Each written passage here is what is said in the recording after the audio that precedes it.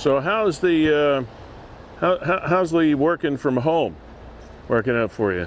Yeah, I miss the office too. Yeah, all right. Well, may the 4th be with you. May the 4th be with you. May the 4th. Never mind. How do you not know this? How do you not know this? Hey, welcome to Season 3, Episode 18, Niagara 411 Live with Lee Sterry. That would be me. We are fueled by Gales Gas Bars. We are technologically supported, created by WeStream, Canada's first and foremost streaming company.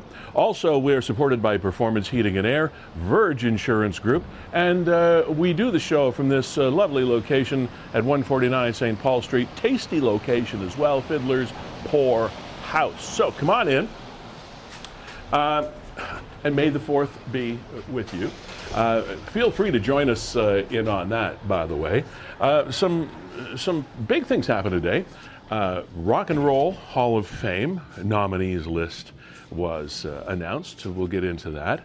Also, we've had her on the show before, and she is just one of Niagara's huge claims to fame. Documentary director Nathalie Bibeau is going to be joining us. She has a brand new video being released on Amazon Prime coming up on Friday. And she is going to be talking to us about that, a long unsolved cold case. And we'll be talking more about that with Natalie at about 12:45. All right, and a few other surprises coming up in the program. We'll see you in about 30 seconds. Thanks.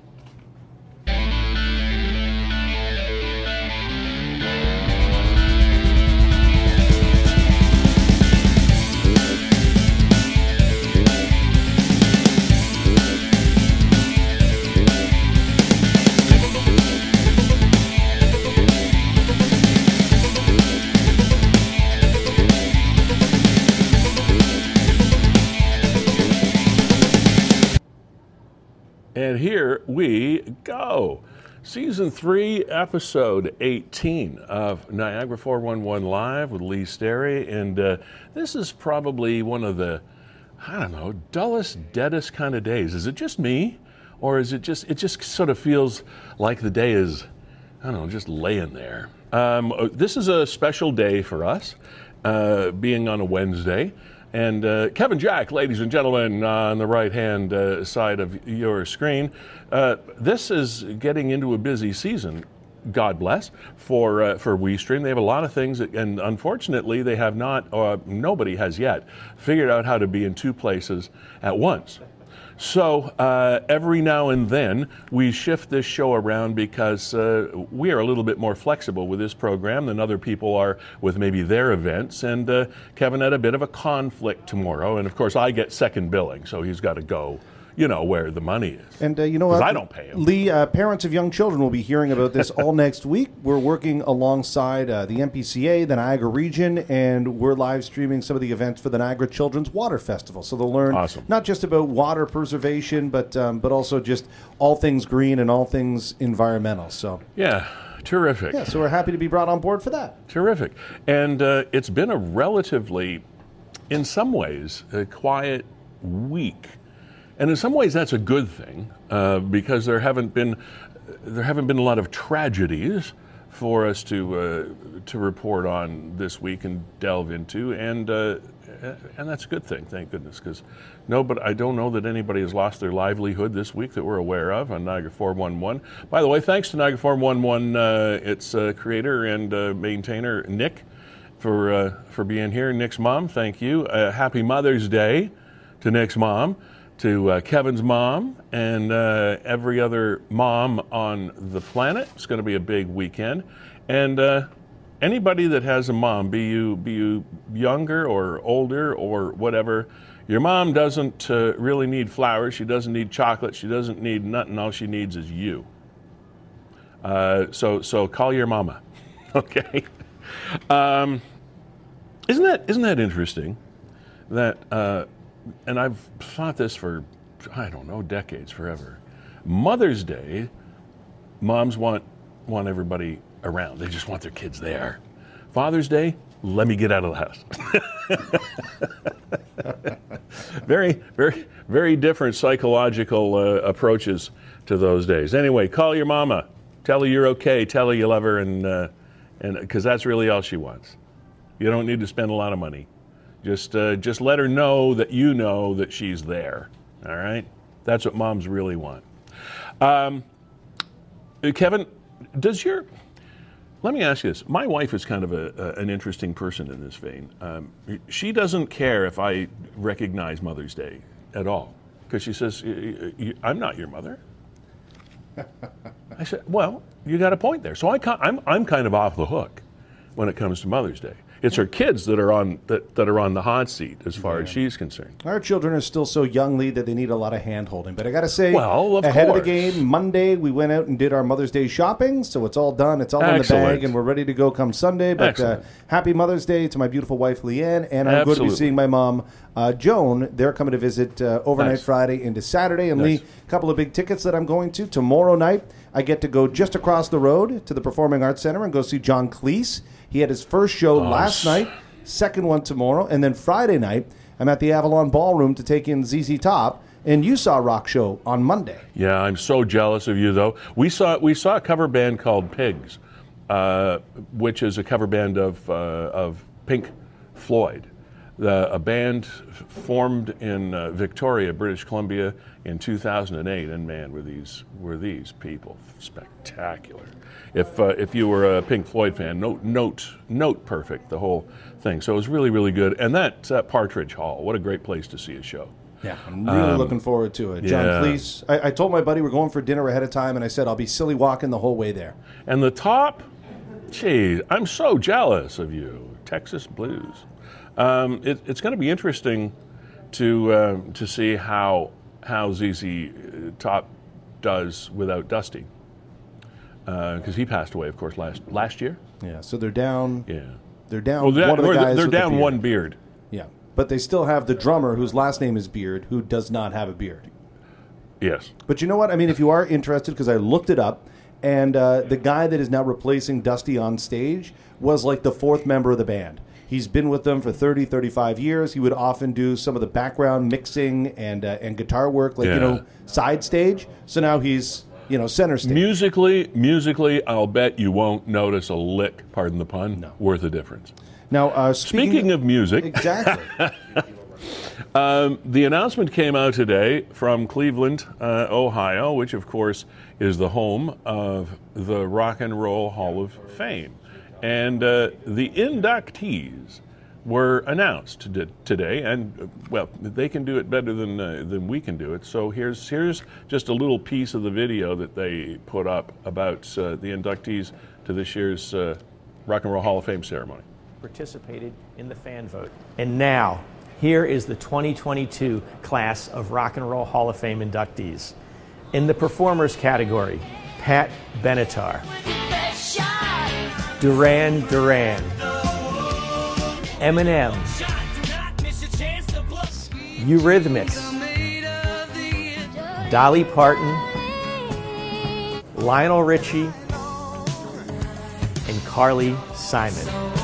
Oh, I love her. In addition, we're honored to induct the following in these special categories: Judas Priest, Jimmy Jam and Terry Lewis for musical excellence, Alan Grubman, Jimmy Iovine, and Sylvia Robinson as our Ahmet Ertegun awardees, Elizabeth Cotton and Harry Belafonte for early influence. Wow. Congratulations to our newest inductees, and welcome to the Rock and Roll Hall of Fame. We're excited to celebrate with you on Saturday, November 5th in Los Angeles. Visit rockhall.com and follow us in social media to hear about ticket on sale dates and details about this year's induction ceremony. Very, very cool. The one standout in that list is Dolly Parton, because there was a lot of hoopla about that when she was nominated to be a member of the Rock and Roll Hall of Fame. And Dolly Parton said, "Thank you very much for thinking of me. But I'm not a rock and roller. I'm a country artist. And maybe one day I'll be able to release an album that, in my mind, would qualify in that category. But I don't believe I do qualify in that category, so I would appreciate it if you didn't induct me into the Rock and Roll Hall of Fame. Now, Kevin, Dolly Parton is a pretty popular, pretty powerful woman and a lovely lady to boot. Super talented, has written some of the biggest songs in country music. A lot of them that she didn't sing, you'd be surprised of the songs that she's written. And when she makes a formal request like this to an organization, don't you think you would heed that request and say, okay, Dolly, we get it, and thank you for kind of letting us off the hook. But they didn't get off the hook. They're inducting her anyway, and I'm thinking that it's was the wrong thing to do. I think she's going to be very uncomfortable. Knowing Dolly, she will show up at the ceremony because it's not like her to ignore something like that. So I would expect her to be there in November when they do the dog and pony show for the inductions and all that stuff. But I'll bet she feels uncomfortable. I'll bet she wishes she was not announced as an inductee. Am I getting this wrong, or it just feels strange to me? I thought once you said I don't really want to be a part of that club, that the great Yogi Berra, I don't want to be a member of any club that would have me as a member. Yeah, him and Groucho Marx. Was that a Groucho Marx? I think it was a Groucho Marx. Okay. But that's all right. Yogi and Groucho were a lot alike, except Groucho couldn't hit a melon at 2 miles an hour. It's speaking of which, the Jays are having a good season. Okay. Congratulations to Leafs fan. Game number 1, game number 2, a win. Game number 2 tonight. Go Leafs, go. Good luck. While we're talking about, we're going to go back to music in a second. While we're talking about hockey, we had the Ice Dogs as a topic of conversation for a couple of weeks. There was rumors swirling around, but these are rumors that would always swirl around, considering the publicity that they've had in the last little while, that there's a potential sale in the works. Kevin, I don't know if you've got your ear closer to the hockey ground than I do. I don't know if you've heard any more on that, but it was just sort of a thing that flicked across my radar screen this week, and that's about all. Yeah, I mean, they're rumored to be sold to a guy in Brantford who I think has a Tier 2 junior team and maybe a Junior C team as well. Seems like a big leap for somebody to make, to go from the OG PHL to the OHL. Yeah, big leap. I don't know. Whatever. I'll just tell you, though, Lee, if you remember the history, the taxpayers of Niagara built a beautiful new arena, yes, to which the owners of the Ice Dogs said they would pledge $1 million towards, and then pulled that $1 million back when they couldn't name the road in perpetuity. And now their franchise is worth probably 4 times as much now that we, the taxpayers, built them a new home. Yeah. And we're kissing the ground they walk on. Them's the facts. We shall see how that story continues to unfold, and it's a multifaceted, multi-headed monster, as they say, about this story. Let's roll back the hands of time a little bit more here and talk about music and a band that almost impossible to categorize when it came to their music and their entertainment and even the characters that were in the band. Hard to figure out who was whom and what was what, and they were just sort of like, what Andy Kaufman was like as a comic? You never knew, really who he was. The Beastie Boys were kind of the same way, Kevin, and you were a huge fan of them. I mean, I knew of them, and I appreciated some of the things that they did, but I wouldn't have called myself a diehard fan. You, on the other hand, were a diehard Beastie Boys fan, and one of their key members, 10 years ago today, was it? Yeah, 10 years ago today, the world lost MCA, or Adam Yauch. Yeah. Member of the Beastie Boys. I think everybody had a band growing up. What was your band, Lee? Was it Was it Zeppelin? Was it The Who? The Guess Who? Like, which band really grabbed a hold of your identity and you said, yeah, that's Me? my band? Steppenwolf. They were probably, for me, the most powerful blues-based classic rock band in my head. The writing that Kay did and the lyrics of their songs were plaintive and yet sort of disguised by this driving rhythm that often disguised the lyrics. You often lost the lyric because the music was so powerful. But so I think they would have been mine. And was the Beastie Boys yours? That's how powerful they were for you? Yeah, for me it was the Beastie Boys, like dead stop. How would you define the Beastie Boys? Because as I said, I always had a difficult time trying to put them in a category. Well, they are so difficult to define because, I mean, most people on the surface say hip-hop band, right? They were a rap hip-hop band. Kinda, sorta. But as they morphed away from Ill Communication, License to Ill, and moved into the likes of Check Your Head and Ill Communication into the 90s, they picked their instruments up again because their origins were really a punk band. So they started playing rock and roll, and on one album, you would have what some people would consider to be like kind of hardcore hip-hop. You would have light and fun hip-hop. Yeah. You would have rock and roll songs. You would have punk songs. And believe it or not, you would have purely instrumental songs.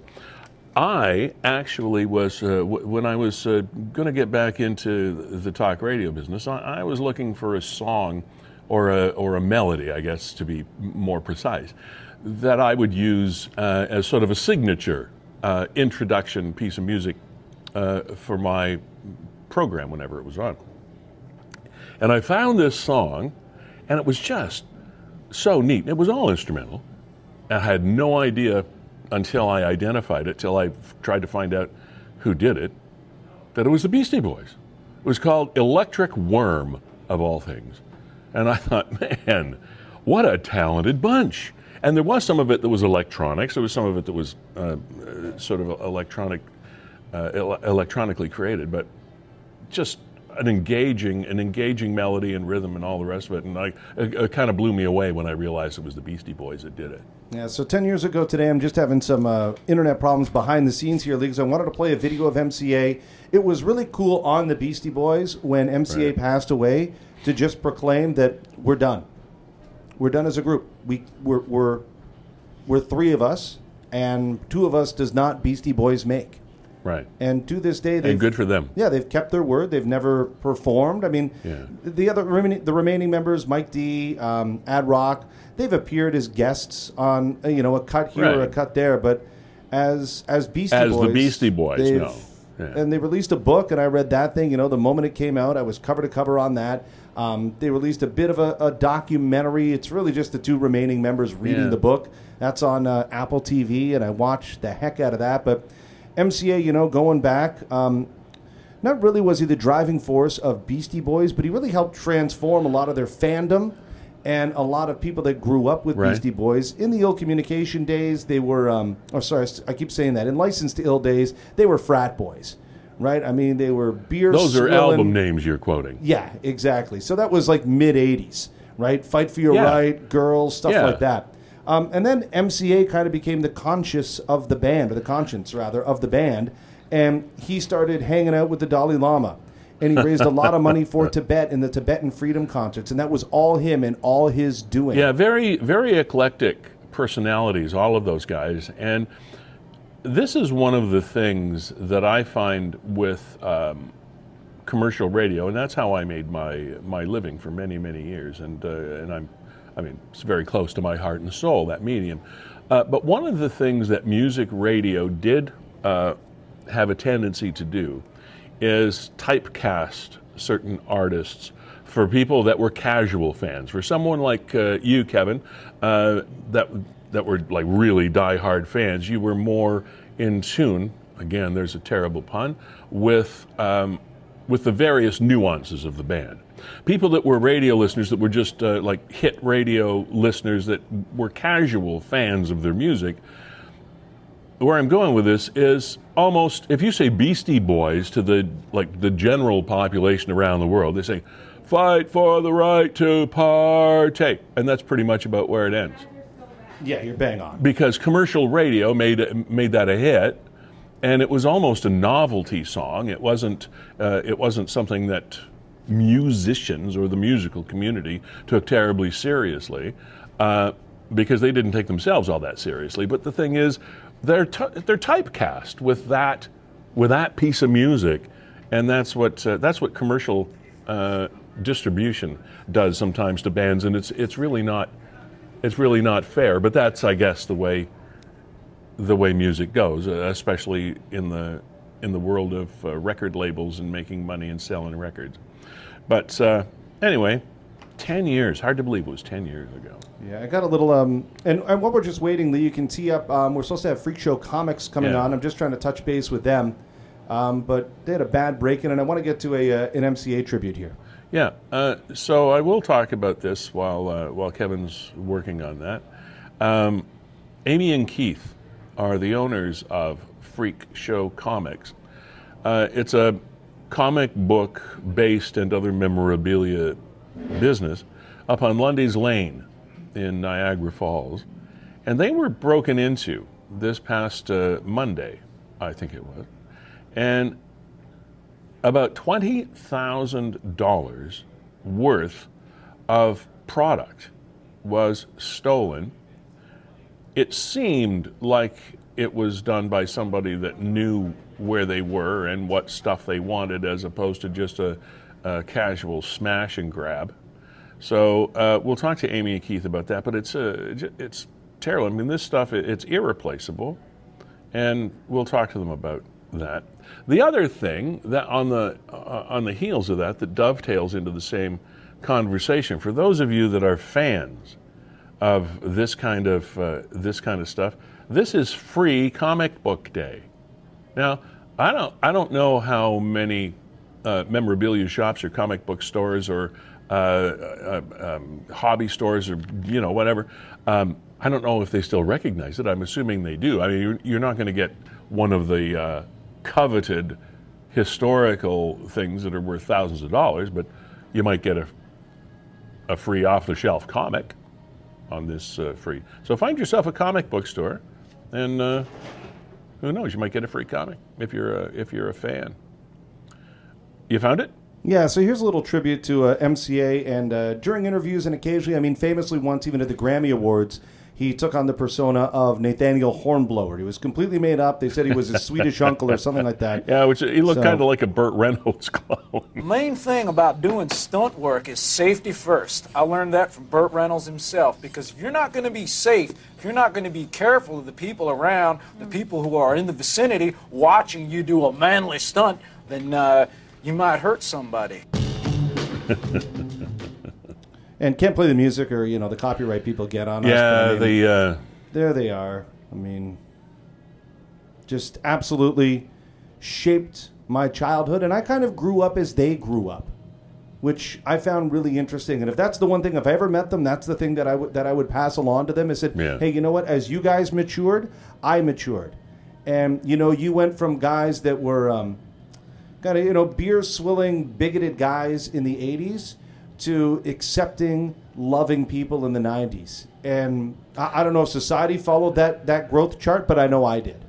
Well, I think that in a lot of these cases, these entertainers that you kind of write off as just off-the-wall characters, I think they're very, very brilliant entertainers in their own right. They're not stupid people. They're probably off the scale, actually, when it comes to their intelligence and what they were able to do, and they just had fun and did so many different things. So you got to give them points for versatility, if nothing else.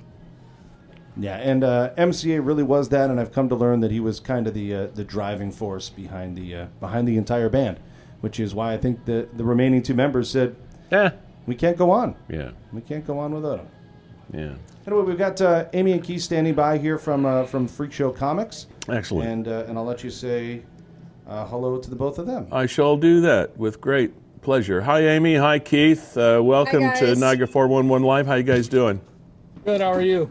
We're fine. Thank you very much. Now, I set this up a little bit earlier. You were probably watching. So you guys were burgled, for the lack of a better word, on Yes, Monday. we were. That was Monday evening, yes. Yeah, tell us what you know. At 10:46, somebody, two gentlemen, threw a rock through the glass door and just came right busting in and went right for what they wanted, which was between $20,000 and $30,000 worth of items. And they ran out, and it was within 40 seconds they were in and out and gone. What was it that they took that was worth that amount of money? Graded comics. Yeah, CGC graded comics. Specifically, Amy will show you one here. Like these. They're encased. You can see there's CGC's a company in Florida. Right. They're the premier grading service in the world for comic books. Okay. And we are Niagara's only dealer for CGC. We lost, most notably, an Amazing Spider-Man number 6, rated 4.5. It was also signed by Stan Lee. Wow. We had it up at about $3,500, which was market value.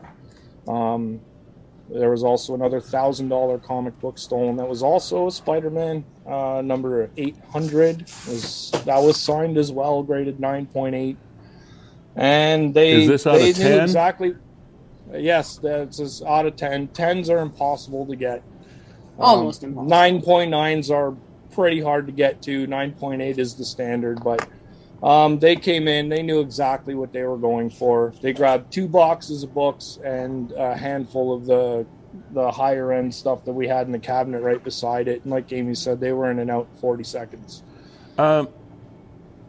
Okay, so those of us that are on the outside looking in would say this was somebody that obviously knew who you are, knows the store. How would they know where that stuff is? Is this some sort of someone that you know? How would they know? No, I don't think so.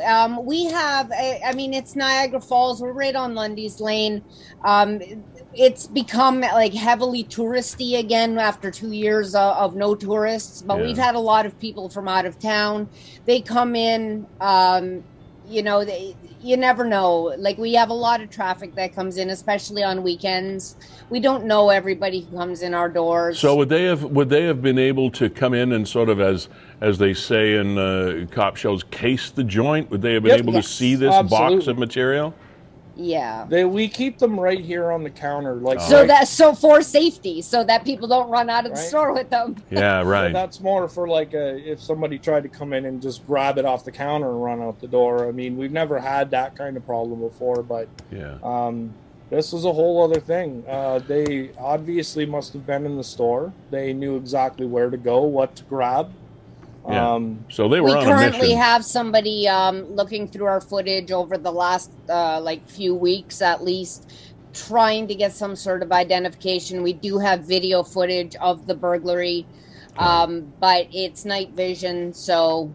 And they were wearing hoodies, masks, hats. There's a couple things that make them somewhat identifiable, so I am hoping that we're able to pick that up on our daytime footage. Good, because that was going to be one of my questions as to whether you had that kind of footage or not. Our footage allows us to go back, I think, 30 days. Right. So we'll be able to. It's going to take some time to kind of scrub through that footage and look for any kind of identifying markers of any kind. Right now on the screen, we are showing the footage from your store of these two guys coming in and out with the boxes. Kevin has accessed that CCTV material. Yes. Yeah, I spoke to Kevin yesterday. Yeah, and it's, as you say, there are a couple of things that you notice. Hopefully they'll be able to be used as identifying markers. We won't go there just in case we get in the way of the investigation as opposed to help it. So this material would have been worth, as you said, $20,000 At plus, least, yeah. plus Yes. in retail.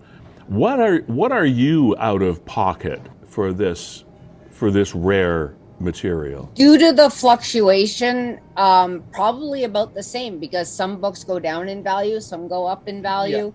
So, it's pretty much a direct loss Wow. for us. Like And I guess you're shopping all of the time too. constantly, Always. Like we buy and sell more than our customers do, just to keep the stock rolling in. And I mean, Keeping interesting stuff in store. it's the Yeah. kind of industry, like, we can't have stale stock. We're always rotating on a weekly basis. Comics in, comics out, toys in, toys out. Are the local investigators on top of this to your satisfaction with looking for these guys? We haven't heard anything more beyond that night. The officers that attended were wonderful. We had forensics here. They had the K9 unit out. They were absolutely fantastic. Apparently, the case is going to be sent to the detective squad, but we have not heard anything further. But we are taking measures. I've asked for a copy of the police report to be sent to me because that's necessary to be able to secure some of these valuables so that they may not be able to be resold. How long have you been in business, guys? 6 years. It'll be 6 years. Oh, it is just past 6 years. April 2016. I bought the Neutral Zone from John Roma and turned it into Freak Show Comics. Well, good for you, because that's a pretty good run for small businesses these days, especially having to go through the whole COVID experience and. That was been interesting. Oh yeah, yeah, and well, especially a business like yours, where people want to see and assess the value of this memorabilia for themselves. It's not something you want to buy over the phone. No, not a lot of time. No, you have to really have a good relationship. Thankfully, over the course of COVID, we've been able to build that kind of relationship with people from out of town, just over the phone or over online, because we do have a very strong local reputation and people trust us, and as well they should, because we would never do anything to harm our relationships with anybody. Got a couple more questions for you, and this one, as thieves are concerned, probably the easiest or the most important part of stealing something is to be able to turn that into cash. That's right. These are very specialized items that were taken from you. How does somebody, here we go with the cool criminal talk again, how does somebody fence this stuff? Like, how do they go about turning this into cash without getting caught?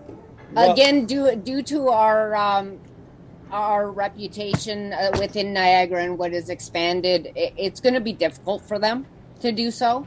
Every one of the books that was stolen has a unique serial number right on it. I can actually give you an example with this one here. I don't know how well the camera's going to pick that up, but you can see right there, there's a unique barcode with a serial number. Every one of those serial numbers is unique to each book.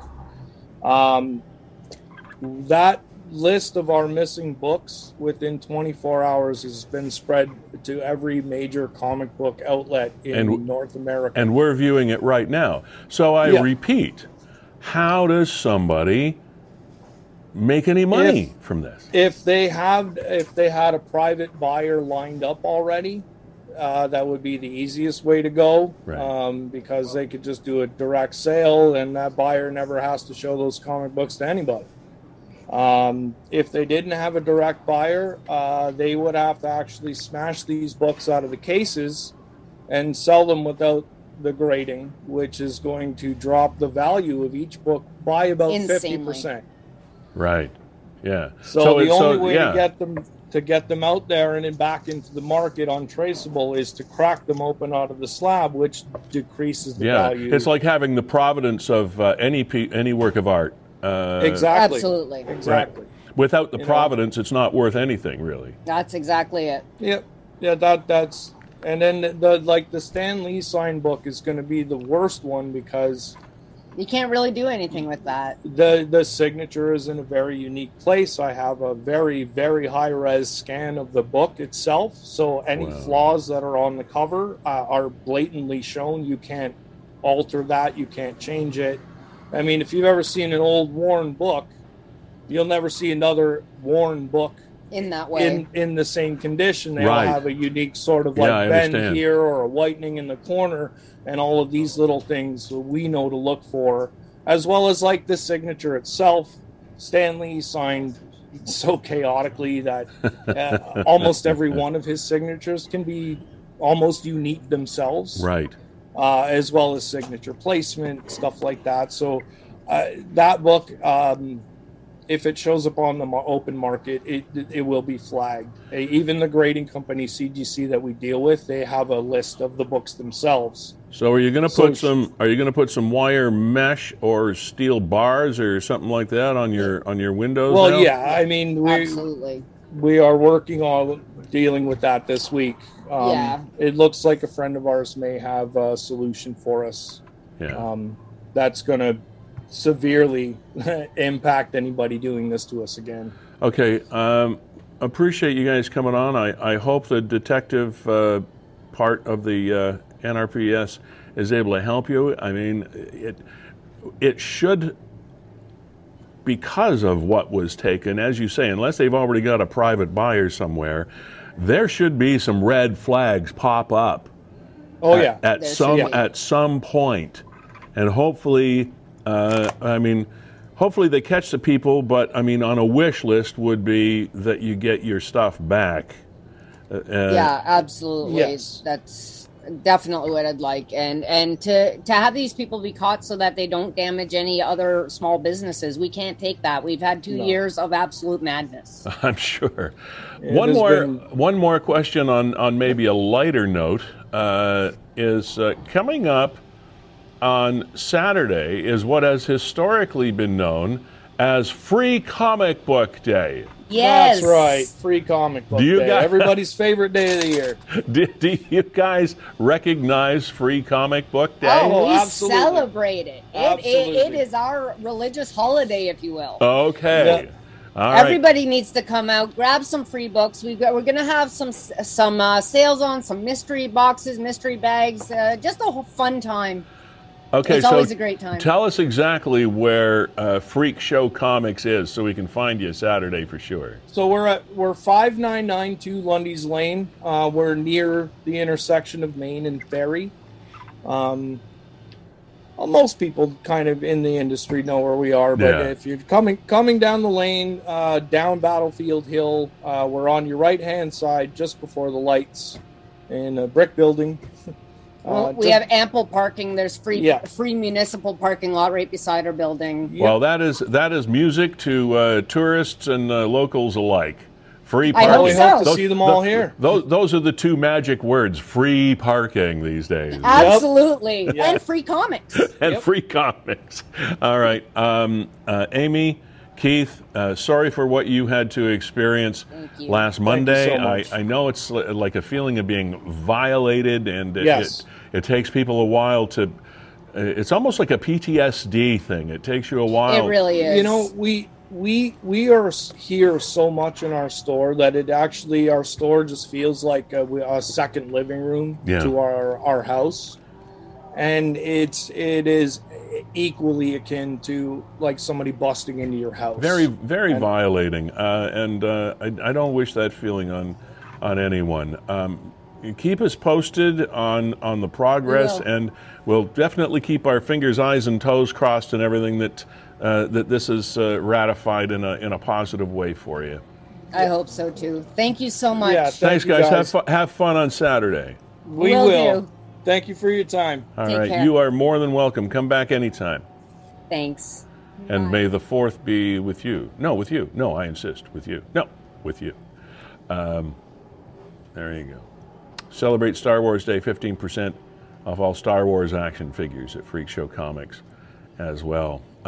Two of the friends of this show, Kevin, are massive Star Wars fans. One of them being our trucker Dave Bennison. like off the charts Star Wars fan, collector, memorabilia, all that kind of stuff, as well as our weather, our meteorologist and science writer for the Weather Network, Scott Sutherland, just absolutely loaded up. He builds the Lego starfighters and all that stuff. So I have a number of people. I cannot claim to be an aficionado or a historian of Star Wars by any stretch of the imagination, but those two people keep me attached to it. So may the 4th be with you and with you. Okay, Kevin, that's amazing. I still think to steal something like that, you either do have a private buyer or you're stupid. I don't know. I don't know which. But if you're gonna take a chance on stealing something, breaking into a store, committing a felony, you should be stealing something that's a little bit easier to move, a little bit easier to cash in on than something like that. Yeah. I mean, that's like stealing a Ferrari from somebody's driveway. How do you sell that? You can sell a Honda, but you're probably not going to be able to sell a Ferrari, and it's the same kind of concept. It's usually a reason why people turn to a life of crime, Lee, and it's not because the Mensa Club was full. Yeah. Except there are some people that are pretty intelligent. If they'd use that for good instead of evil, they'd be better off. Yeah, every once in a while, you watch a movie like, Catch Me If You Can, and you think about that guy, and you go, wow, if only you had used your skills for good. And if but he ended up doing that. Yeah, ultimately he did. Yeah, that was interesting. Coming up shortly, Natalie Bibeau, director extraordinaire. The credits, she did the Walrus Whisperer, you remember, which was the documentary about Marineland. And her new one is called The Unsolved Murder of Beverly Lynn Smith. A cold case. It's been cold so long it's been frozen in time. But her documentary airs this Friday, on Amazon Prime. It's going to be airing in 240 countries and territories around the world. And she joins us in mere seconds or minutes, as the case may be. I want to thank Gales Gas Bars for fueling this program. It's been a while since we mentioned it, since the beginning of the show. Sorry about that, Gales. Actually, I noticed that maybe we'll reach out to Jessica in the coming weeks. And I was thinking about this the other day, and all of a sudden it popped up on my Facebook page. Jessica Friesen, CEO of Gales Gas, was interviewed by the CBC recently about the impact of gasoline companies, petrol companies, of electric vehicles. As electric vehicles, as EVs, as they call them, and of course they call the gas vehicles CE, combustion, internal ICE, internal combustion engines. That's the gas talk for cars that take gasoline. So the impact of EVs on ICEs was the subject of an interview that Jessica did with the CBC recently, and so it's going to be something to watch as this story evolves. But we thank them for fueling this program on a regular basis as our prime sponsor. Also want to thank Performance Heating and Air. Carlo, thank you for your continued support.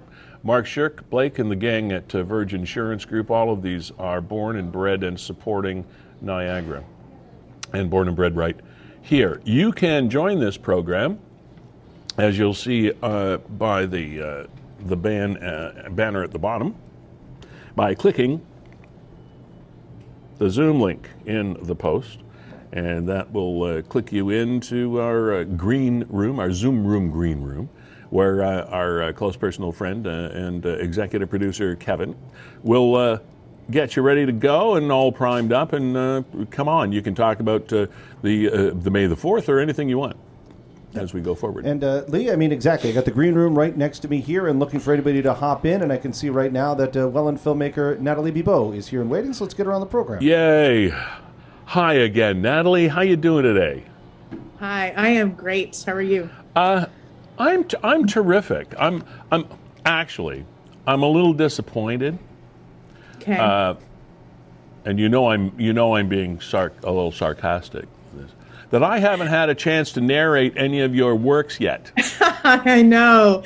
We just haven't found the right project for you, Lee. It's got to be the perfect one. Yeah. Okay. Yeah. Way to wiggle out of that one.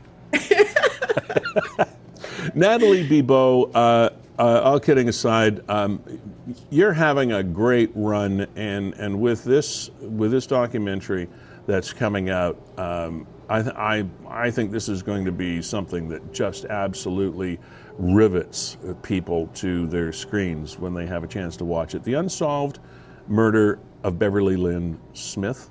Now, the premiere happens Friday on Amazon Prime. It's released, but it came out at a festival called Hot Docs. Is that correct? That is correct. Now, when was that? Last Saturday night at 6:00. We had a public screening unlike any I have ever done. The Walrus and the Whistleblower, as you might remember, came out at Hot Docs right when the pandemic started. So its premiere was virtual. And this one here, 2 years later, was in person with a packed theater, including with some of the family members of Beverly Lynn Smith. So it was an incredibly powerful night. Yeah. Wow. What theater? At the TIFF Lightbox in Toronto. That must have been absolutely a crowning achievement for you. You must have been so proud of that. I was, yeah. And I was really proud of our whole team. We had 250 people work on this project. It was a huge accomplishment for us. A lot of us were there that night. And so we celebrated and honored all the work that we did, and also the 50 years of incredible story and history that surrounds this case. Now, the description that comes with the pending release of your documentary says it was designed to investigate a suspect in the murder of 22-year-old Beverly Lynn Smith, but only ended up raising more questions. It's done from Amazon Studios, produced in association with Muse Entertainment, and of course you directed this picture. What got you involved with this? How did this grab you, and how did you become involved with it? Mm-hmm. Well, I had just released The Walrus and the Whistleblower not too long before that, and it was brought to me in part because of that film, because of the success of that film, but also the type of treatment that I applied to what was a thorny story. I mean, as you might remember, with some legal implications, some journalistic implications. I treated that story with a certain character-driven approach, with emotional nuances. Right. And Amazon and Muse wanted something similar applied to this story. So it was brought to me on the back of that. I was gripped by it immediately. I actually have a relative on my mom's side of the family that's currently in jail because of this type of sting operation. So it hit home for me right from the start. And the potential to work with such rich, eccentric characters again was just something I couldn't pass up. It seems to be my calling card. Well, it's fascinating for those of us that watch them as well. I can understand how you would be sort of drawn in or fished in or whatever it is to these stories, and the characters are, if you didn't know they were true, you wouldn't believe them. Absolutely. I mean, there's so many twists and turns. It's stranger than fiction, this one. It's shocking, at every single turn. My son was with me, who is 13 that night. And at the end of each episode, he reached over and grabbed my knee and he said, "Mommy, what happens next? What happens next?" And I think that it really is a story that will shock people start to finish. How many episodes are there? There are 4 episodes. 4. Okay, can you, without being a spoiler, which we don't want to do, can you give us for those people that might not be familiar at all with the story, can you give us sort of a Coles Notes version of what what happened, what this story is about? Mm-hmm.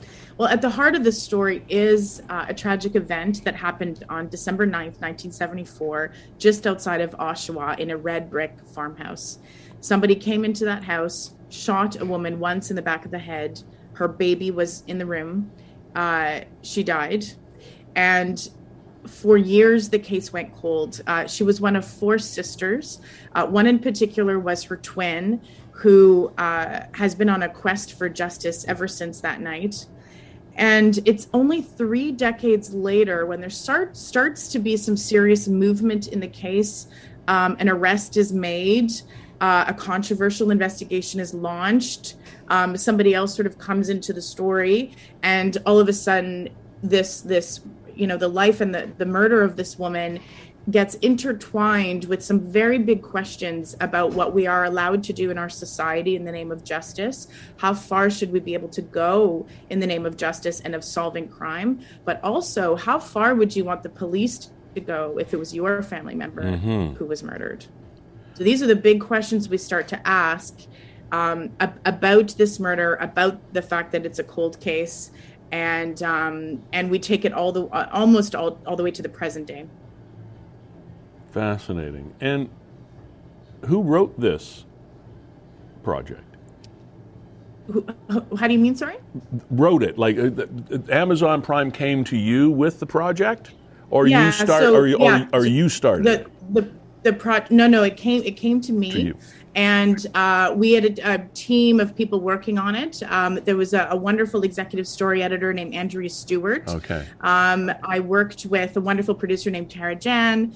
Then there were executive producers at Muse. And together we shaped the vision for it and built the narrative arc to be able to hit all the right points in the story. Okay. And build towards this very dramatic conclusion. And my initial question, I probably should have left it until now. Who was the script writer? Like who handled writing the scripts, or was it a team effort that did that as well? It was a team effort, but our executive story editor Andrea Stewart led that charge. Okay, so you took this story with your team, and built every nuance of the production, like from the ground up. Yeah, I was hired as the series director and then eventually also became the showrunner, which means that my role was to oversee every single department, from writing to directing to cinematography to post-production. All of the creative basically fell under me. Wow. And like I said, I had a team of 250 extraordinarily talented people working very hard to put this together. Unbelievable. And you know what, Natalie, you are such a down-to-earth, unassuming girl next door with this amazing talent and an incredible gift, and it's nice that we can that the Rose City can claim you as a rose of its society, because man, you've done some incredible work. I can't wait for this to come out. It's awesome. And I hope that people just sit down and absorb it. It's a gripping story, but it's also incredibly important, actually, in this time right now. And Natalie, it's Kevin here, and I don't know if there's a name for people that are addicted to documentaries, but I'm that guy. I can't. Yeah, I know you're the same, Haley. I mean, we should come up with one. Yeah. There should be, because I mean, that's all I do. I just sort by category, go to documentaries, and see what's there. And I can't wait for Friday, because I'm absolutely going to binge this thing. You call me Saturday morning, I'm done. I will have watched all 4 episodes. Lee touched on something there. I mean, you are Welland born, went to school in Welland, and you are achieving some incredible things. Have you had any local recognition here in Niagara? Like, I'm thinking, except from us, Key to the City, or has the high school called you to have you come in and speak to the class, or anything along those lines? Not yet. No. Nope. Wow, you'd be a fabulous guest lecturer at just down the street, as a matter of fact, at the Brock Performing School for the Performing Arts and things like that. Wow, what a resource that you would be, and how you take an interest in something and build it into a career like you have done. How do you do that? I mean, you must be just a relentless reader or researcher or something. Yes. I mean, I've always been a reader and I've always been interested in story, even when I was a little girl and I thought I might be a lawyer when I was older or a diplomat. I mean, we all have these dreams when we're little. Sure. My heart was always in storytelling. And so I find that the strongest thing that I do is I listen to people. Because I think when you really listen to people and you legitimately empathize and care about who they are and what their stories are, it enables you to tap into universal themes that we all feel as humans. And I think that's a storyteller's gift is actually to listen and then have the skill to be able to put it together in a story that then relates to other humans. And so I do read a lot, I listen a lot, I travel a lot. I take a lot of risks, and I follow my heart. As trite as that might sound, I actually follow my intuition a lot, and that seems to have led me in some excellent places. So well, far. Your instincts are damn fine, as far as I can tell. Thank you. Now, again, you had to have been in the place that these real characters were in the Oshawa area. What did that feel like? It was a bit of an out-of-body experience, honestly, because we were even filming on the street where this happened. And we were doing it when possible, very early in the morning or later in the evening, so not to disturb the neighborhood because it is a small, intimate community. The house has since been torn down, so we couldn't film the actual house, but the memory and the trauma of that crime has never left. I mean, it's imprinted on the terrain there and in the memory of the people who live there. So we were very sensitive to that and filmed with, as much respect as we could. And we filmed all around that area, drone shots and traveling shots to be able to give Oshawa a character as well, right? Because this is Durham Region's oldest cold case that Amazon is telling here. And they've chosen this as their first Canadian original true crime documentary series ever. Wow.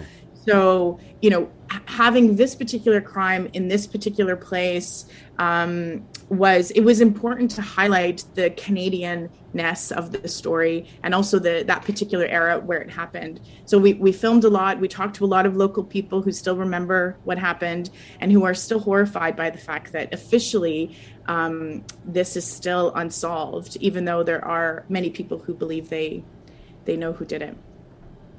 Well, we are so very proud of you. Not that counts for a whole lot, but we are. Oh, you're wrong. It counts for a lot. And it's just so fascinating that in our own backyard we have fostered such a gift, such a talent, and congratulations again. I know that this will probably be up for another handful of awards as time goes by. Glad you had an opportunity to do the Hot Dogs Festival thing that you didn't get a chance to do with the Walrus and the Whistleblower. So that's a win right there. Yeah, that was a full circle moment for sure. Yeah. Okay. So the unsolved murder of Beverly Lynn Smith begins Friday night. It's 4 episodes. On Amazon Prime. What time in our time zone is this going to be airing? First thing in the morning. When you wake up, it'll be available to you on May 6th. Okay. Awesome. Beverly. And all four Natalie. all 4 episodes are being put out at the same time as well. So cool. Feel free to watch them all together. Just join binge Kevin. Join right. Kevin in the binge watch. Natalie Bibeau, thanks a lot. Congratulations again, and I'm sure we'll talk often in the future. Cheers. Thank you, Lee. Always a pleasure. Yeah, thank you. Okay, Kevin. Sounds like a great story. I honestly can't wait. Yeah, I love Canadian documentaries. I absolutely was riveted by Natalie's work on Walrus and the Whistleblower. Yeah. The spin she was able to put on that, I don't want to say I can't really put it into words because I'll try, because it was a contentious issue and she handled it very delicately. And that was a very difficult thing to do. It was a human story. It was an animal story. It was a legal story. It was a passionate story. It was a community story. It was a business story. There's all those things. And she managed to put all of that into about 90 minutes, and you can tell that it's a project of passion for her. Yeah, especially with something like that one, the Walrus and the Whistleblower, where, I mean, anytime you involve animals, people can just get... I don't know where these puns are coming from today, but they get rabidly emotional over animals, and it's almost always black and white. It's like, oh, you know, terrible, you should rot in hell. And then over here, well, no, it's not here. But very rarely do you get those gray areas. And she did, you're right, she did cover the nuances of that story incredibly well, and I'm sure she'll do the same with this one. And I will say, Natalie, if you're still listening, as somebody that watches a lot of documentaries, it is almost always in the filmmaker and the presentation. I have watched documentaries that are incredibly made about subjects that I don't care anything about, and it's an incredible experience. And conversely, I've watched documentaries about things that I was greatly interested in that were put together so poorly that I never made it to the end. Isn't that the truth? And I know Natalie's fine touch that she's going to put on this story and the Canadianism of it. I mean, honestly, Friday night I will have watched all 4 episodes. Filmmakers and TV show makers are gifted when, and I know almost everybody watching this show will say the same thing, when the hour that you've been watching feels like 10 minutes. And you know they're not all that gifted when the hour that you've been watching seems like you've been sitting there all night. Absolutely right. How an hour or 45 minutes or however long an episode is, how it can seem like 2 minutes over here and 2 hours over there. I don't know how they say it's all in the editing, but I don't know. Anyway, just a star, worldwide star for Amazon Prime, who is no small entity, comes to you and says, we'd like you to do our project? Wow. Hello? Yes, please. Hello? Lee, just to move things along, I mean, lots of great talent in Niagara is getting the spotlight, including last night we had a pair of brothers drafted into the CFL. Indeed. And I'll throw up Trey here. So, 2 brothers from Thorold had very successful high school, collegiate careers. Trey Ford, quarterback. And what was the stat, Kevin, that you were talking to me earlier for him? He's the first or the... I think Trey is the highest Canadian quarterback ever drafted into the CFL. Yeah. So an actual Canadian-born quarterback, the highest any team has ever taken a Canadian-born quarterback, and it was the 8th pick last night overall. Trey Ford, and then his brother Tyrell, who's a defensive back, I think went 13th overall, maybe to Calgary. Yeah. I mean, so both of them drafted in the same year. That's quite a family event. And I can remember reading about them, in the local rags when they were playing high school and thinking about where they're going to go to university. I think they both chose University of Waterloo. And then, the prospects of them actually starting in their rookie years, and I think they did. And then Trey Ford becoming one of the best football players, and obviously his brother as well, right across Canada, the CIS, and now to this. Now, I made a mistake earlier. I said Edmonton Eskimos. The Edmonton Eskimos don't exist anymore. Trey was drafted by Edmonton, but they're not called that other name anymore. So. You're the Elks. My apologize. The Elks. You see the elk, right? That's what reminded me that I had to remove my foot from my mouth. So they are the Elks, and not the other things. But very, very happy and proud. Not just for them, but their football family, which includes, of course, their immediate family, but the high school coaches and everybody that had a hand in their career and their ascent now to the CFL. And Tyrell was drafted by probably one of Canada's biggest legacy teams, and that's the Winnipeg Blue Bombers.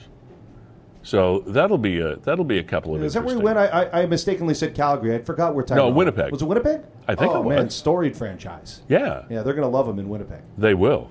Yeah, absolutely. Because I'm pretty sure that's what the information said, was that Trey went to Edmonton, and Terrell went to Winnipeg. A little bit of a rivalry there. You wrote it down, and I guessed. So there you go. Yeah, Winnipeg. Tyrell went 13th overall. So 8th and 13th overall, and the highest Canadian-born quarterback ever drafted into Good for the them. CFL. Another couple of great Niagara success stories. Kevin, let's do an update on our missing persons segments that we have. You know, I go into a couple of stores. People know what I do here with you, and invariably, someone mentions the missing people. Like, what do you think? Why do we have so many people that go missing and can't be found in Niagara? What's going on? Are they connected? People think these things, and we try to keep you up to date. Although a lot of times there is no new information. And unfortunately, I wish we could offer more information. I'll bring this up on the. It's really just a sad post. This is Katrina Blagden's mother, Bonnie, who's been on our program before, and she put a post out on May 1st. And remember, she disappeared on December 31st, January 1st. So May 1st would have marked 4 months. Katrina, my sweet, sweet baby girl, today has been an agonizing 4 months, 120 days, 2,880 hours, 172,800 minutes, 103,680,000 seconds since you've been reported missing. I post it this way, my sweet baby girl, to point out that agony, pain, frustration, sadness, and nightmares don't just exist on one measurement of time. Sometimes 1 second of agony seems like an hour. Your boys, your family, your friends experience all these measurements of pain every day since you went missing. Many beg, cry, and plead for you to be brought home to us and that this nightmare ends, sweetheart, because you are so loved. We pray, cry, and search endlessly for you, my beautiful girl. Some days we come back at the end of a search feeling defeated, exhausted, only to get back up and do it again. It's agonizing to come back to your home that you love so much and not see you in the kitchen making a cup of tea or sitting on your sofa eating a snack enjoying one of your favorite TV shows, or to look out onto your backyard without you with that beautiful smile of yours. It looks so desolate. We're all lost without you and try to comprehend how this could be happening. We try to be strong. We know you didn't just up and walk away from all those who love you. Your boys mean the world to you. You may have been told no one cares about you or loves you. We all know differently. You are so loved and appreciated. Your sons, your family, your friends, and your army who have grown to love you support you. We will never give up. We all love you, sweet, sweet baby girl. You will be found. An incredible tribute from Katrina's mom. Then also, the search continues for Nick Adamson. Nick Adamson is still missing as well, and this is the site that pays attention to Nick and keeps putting posts up there. We've updated the missing posters and made a colorful version as well as a black and white version. Please feel free to make copies and post wherever you go. We have also posted PDF versions within the Files tab. If you would like us to drop some off to you, please do not hesitate to reach out to us, and we would be more than happy to drop some off. Thank you to each and every one of you for your continued support and help. Nick Adamson still missing. On the positive side of the scale, an 85-year-old man was reported missing but was indeed located and is safe. The investigation to locate missing person Ray Ellens has been ongoing by Niagara Regional Police Service. Officers assigned to 8 District in Grimsby. I know an officer that works in that office. But thankfully, Ray was located, and all is well there. So that's a piece of good news. And speaking of good news, Kevin, there was Good Samaritan story, which we like to see on Niagara 411, and it's nice to touch on these because it does indeed go to the basic goodness of the heart of humans everywhere. We see atrocities every day. The news of what's going on in Europe is staggeringly depressing and horrible. But on the flip side come some good news stories. On Sunday, my stepfather had a heart attack while jogging. Some wonderful bystanders jumped in and performed CPR before the paramedics arrived, and it could be the reason he is with us today, as he just woke up and is speaking and looks to be making a recovery. My mother and I would like to personally thank whoever this person or persons were, hoping you could make a post for us regarding this. It was Sunday morning that just passed between 9:30 to 10:30-ish. He was found on Huggins Street in Niagara Falls. If they could email me at, and you see the post there, that would be amazing. Thanks either way. Now, the comments that followed this post that was up on Niagara 411 kind of cleared up the story a little bit and brought it full circle. Pam Wicks wrote, "To R. Johnston, I'm sending you this on behalf of the lady that helped your stepfather. She wishes to remain anonymous. She is greatly relieved to know that he's going to be okay. A gentleman stopped and helped her with your stepfather. He remained there until help came. All she wanted was for him to be okay and go home to his wife and family. She's so happy that it worked out for everyone. There's a lot of good people out there who care and will help." So thank you, Pam, for posting that and bringing it full circle. And from Ryan Johnston as a follow-up, "That is totally fine. Please let them know we are forever grateful. All of us are so lucky they were there and acted as quickly as they did. Please let them know we cannot thank them enough." And Pam says, "Will do." And so many comments after that. Here's one from Stephanie. "My husband stopped to make sure 911 had been called. We're so glad to hear he's making a recovery. He said there were people assisting and 911 had already been called, thankfully. CPR saves lives." Even the Paramedic Association weighed in, which is way cool. The NPA says, "That's great. Early CPR saves lives. It's so important. Thank you to those who stepped in to help. Always nice to hear about a great outcome."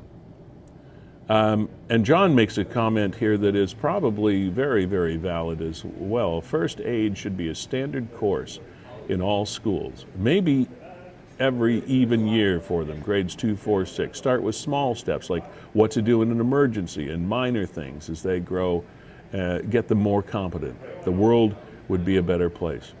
Yeah, and Kevin, this goes to, I guess, early real-life training that could be instituted in certain situations in our school system, given the resources and the opportunity and the money and all the rest of it to do those things. There's a lot of things that would be good to do that kind of fall off the table. But considering the fact that things like CPR and early warnings and being able to recognize the signs of stroke and all of these things that are out there. It's always good to know more than less, and learn it earlier than later. Even a young child everybody grows up with a phone in their hand. Even a young child that knows how to hit an emergency button on a cell phone, just anything like that. You don't know who it's going to save or when. I couldn't agree more, Lee. My wife and I, just as we were about to have children, looked into taking CPR courses, and it's not easy. Like, you got to jump through hoops to learn life-saving techniques, and I agree. It should be taught in schools. It's very valuable. It used to be a very, very simple thing. I think I know. Like, a lot of us think we know, but I don't know. When I lived in Penticton, British Columbia, I was on the board of St. John's Ambulance Company, and that was always one of the things that we discussed often as to how to get this information into the hands of everyone as early as possible, and information that was actionable. Not the really not a pamphlet. Yeah. something that was, as that gentleman alluded to in their post, something that is suitable for their age. You know, like, you don't expect a 6 or 7 year old to start doing CPR on somebody, but to be able to know whom to call or how to react, and and to do these kinds of things. Yeah, sure, parents are a part of it, but I think schools probably. No, it kind of goes to that meme that's circling this time of year. I want to thank my my elementary school geometry teacher, because all those shapes are really helping during this parallelogram season. And it's so true, right? I mean, they don't teach you how to do your taxes, and yet, as we grow into adulthood, and this is a life-saving technique that you never know when you're going to have to employ. You think that Canada would be a better country if we all knew it. I don't think we're sinking if we don't know parallelograms, but CPR, we should all know that. Do you know that there are very, very few people below a certain age that even know how to send a letter, where to put the stamp, or a return address, if there is such a thing, or like, I wonder. Why would they? Yeah. So why is my mail still being delivered door to door? Every day. Every day. I have no clue. Why is that? And I'm sorry, posties, but I was just going to say the same thing. I really apologize to the posties that walk around carrying those big bags that are delivering me flyers and junk mail. I don't want to see you get out of a job, but why am I getting this stuff? Honestly, I really don't want another A&W burger. I know where the A&W is if I want one. I could cut the workforce in half. Here's an idea. Just deliver me my mail once a week. Yeah. I'm fine with that. They pick up my garbage once a week. You know what? Do it on the same day so I could just take my mail and put it right in the recycle. All the important stuff that keeps my gas coming, my electricity coming, my bank still liquid, all that stuff comes on this guy right there. I don't need any, like, all my banking information, like everything. The only thing that's necessary that they don't send are the government's checks. You don't get your like when I got the refund for the license sticker thing, that came snail mail. Stuff from Canada Revenue Agency comes snail mail, because they think it's still the most secure thing. I don't know why, but but nobody knows. My point being, nobody teaches a kid how to put a stamp on an envelope. What is a stamp anyway? Why do we have stamp? Like, nobody tells them this, but they do know the parallelogram theory.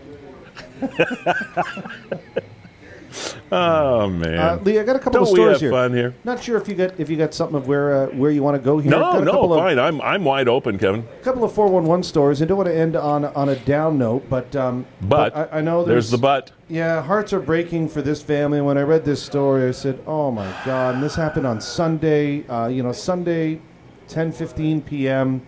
Single vehicle collision in Fort Erie. I think it was a car into a fire hydrant, and unfortunately a 19-year-old girl was pronounced deceased at the scene. And you know that a family just absolutely... 19-year-old male, says. Sorry. 19-year-old male, just absolutely torn apart by this. Identity of the driver not being released. Detectives assigned to the Collision Reconstruction Unit are appealing to members of the public as to any information, of course. And then there was in Wellandly, and the comments, and people that are part of Niagara 411 know sometimes that the comments is where the story comes alive. Mm-hmm. And this is NRP making a homicide arrest in Welland, and this was 11:40 p.m. the night prior, this past Saturday. 20 to 12 Saturday night. Upon arrival, police located 3 individuals, 2 with significant injuries. Oh, yes, I remember this story. 1 male pronounced deceased at the scene, while the second victim was transported to a local hospital with non-life-threatening injuries. A suspect was located at the scene and placed under arrest by uniformed officers. 33-year-old Joel Drever has been arrested and charged with second-degree murder, aggravated assault, assaulting police, 2 counts of that. He's currently being held in custody pending a bail hearing. and Sunday, May the 1st, 2022 at John Spinka Courthouse in the city of Hamilton. So goodbye to that life. There you go. So if you look into the comments, a lot of people knew this guy, Joel. A lot of people grew up with Joel, and a lot of people kind of implying that Joel has dealt with maybe addiction issues, with mental health issues, and never really received the kind of attention. Yeah, the kind of attention. And it, here's Travis saying he had a really hard upbringing. And struggled with addiction, mental illness. This has nothing to do with all the other stuff that has been happening in the city. He stayed with the victim to surrender himself. He was probably so in shock, and the assault to the officers was due to something in him snapping. He was very mentally ill, and unfortunately stuff like this happens. His mind was gone when all of this happened. It's unfortunate that someone died. But he probably hates himself for it. But, that is sad. This is so sad. Joel suffers from mental illness and has fallen through the cracks of the medical system. There are other people commenting about... here's a guy sad. I went to school with Joel in elementary and high school. He was quiet and artistic. Wow. I mean, everybody's got a story, but this one just struck a nerve with me because there was such an outpouring of support for, Joel. The sadness of the situation. Yeah, he's not the type of guy that would ever want this to happen. Nobody was trying to defend the fact that he did this. And I go, alleged at this point, but nobody was trying to say that. Just trying to paint a tapestry of what was behind it. Wow, there are some sad people in our world, and hopefully it'll be too late for his victims that he never intended to be victims by the sounds of it. But hopefully he'll get the help now that he deserves. But it's a couple of people too late. I want to thank, again, our sponsors of the program, Gales Gas Bars, for fueling this program as they have for, almost from its inception now. And so we thank them for that. There, see that rainbow logo there at the top of that post? The LGBT plus recognized, and what is the proper word, Kevin? Rainbow registered business. Thank you. It just flew out of my head. That's why I keep the hat on, so things don't do that, but it doesn't always work. Rainbow registered business, Gales Gas Bars. Congratulations on that and many of your other achievements. Performance Heating and Air, Carlo, thank you. Verge Insurance Group, Mark Shirk and the gang, appreciate your support as always. Nick at Niagara 411, thanks. Nick's mom also. Happy Mother's Day to all of the moms. Kevin, it's been nice to see your mom from time to time, and I know you're going to see her over the weekend, so give her my best. And may the 4th be with you. It's the only time it works if you have a speech impediment. May the 4th be with you.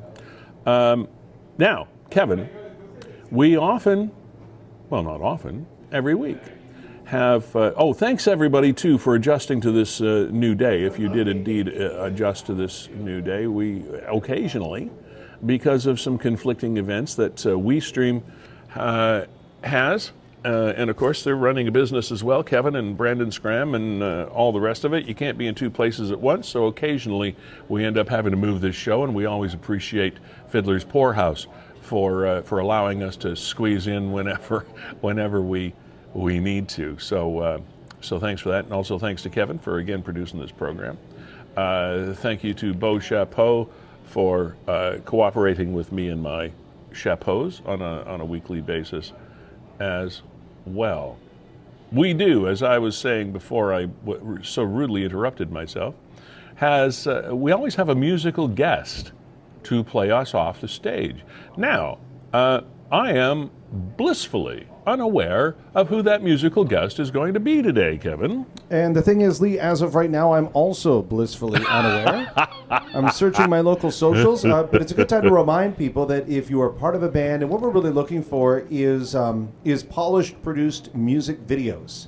And for example, like Helix just released a band. Helix doesn't need our help. We're looking for local musicians. Know what I'll do? I'll dig up one of my favorite songs from Jess Wilson. Sure. And let's play that because we love Jess. She's been all over the place. Sure. Let's see if I can find out where she's going to be. She's just such a sweet girl. Yeah.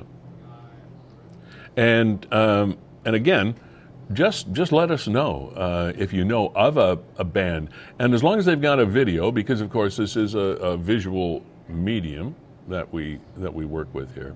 I also want to mention to you the fact that if you aren't able to watch the entire program on a day such as this, where we are on from noon until 1:30-ish every week. Normally our time is Thursday from noon to 1:30. I'm going to be gone for a couple of weeks. I got to go visit the grandbabies in British Columbia, and my sons as well, the babies and the grandbabies.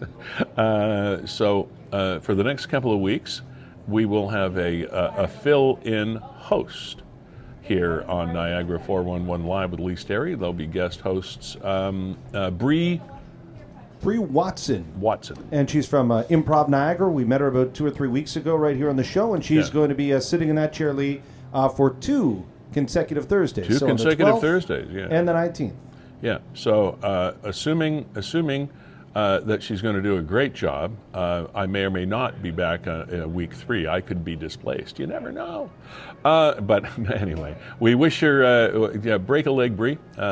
Great gal, and she's going to do just fine and have fun with you and her group. So, and we'll see you in about 3 weeks' time.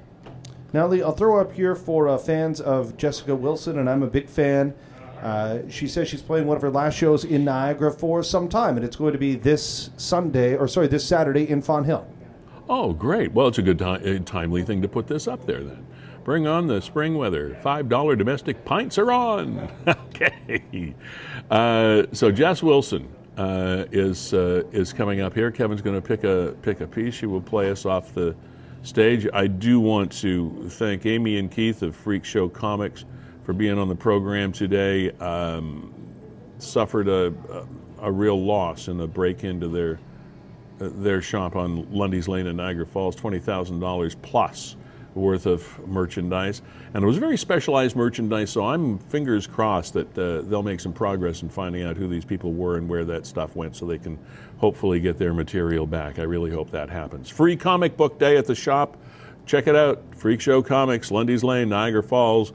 Not too far from like where Main and Ferry intersect. So you get yourself a free comic book, have some fun, and some great deals. See that guy out there? Is this where Niagara 411 the show is? Yeah. Look at him putting it. He's right in there. Look that at Lee us. Sterry Go guy? Jays. Go Jays. That Lee Sterry guy must be right in there. Yeah. So have a nice free comic book day on the 7th. Natalie Bibeau, originally of Welland, director extraordinaire, world-renowned. Don't forget, The Unsolved Murder of Beverly Lynn Smith is going to be airing on Amazon Prime as of Friday morning. When you get up and have your breakfast on Friday and you want to access Amazon Prime, that documentary will be there about an unsolved murder going back into the 70s from the Oshawa area. And Natalie, once again, superb work on that. So congratulations, and thanks for taking time out of your schedule to be on the show. What a great lady she is. So down to earth and open with her comments, and just a wonderful talent and a great spokesperson and role model for Niagarans, especially females in Niagara. That sees, all you got to do is dream it, and you can make it happen. Kevin Jack, WeStream, Canada's premier streaming company. Always a pleasure to work with you. I hope you enjoy the next couple of weeks with Bree, and I guess we're going to take you out with Jess Wilson. Have yourself a fabulous weekend, everybody. Happy Mother's Day to the moms, and I miss you, Mom. You were the best. Cheers.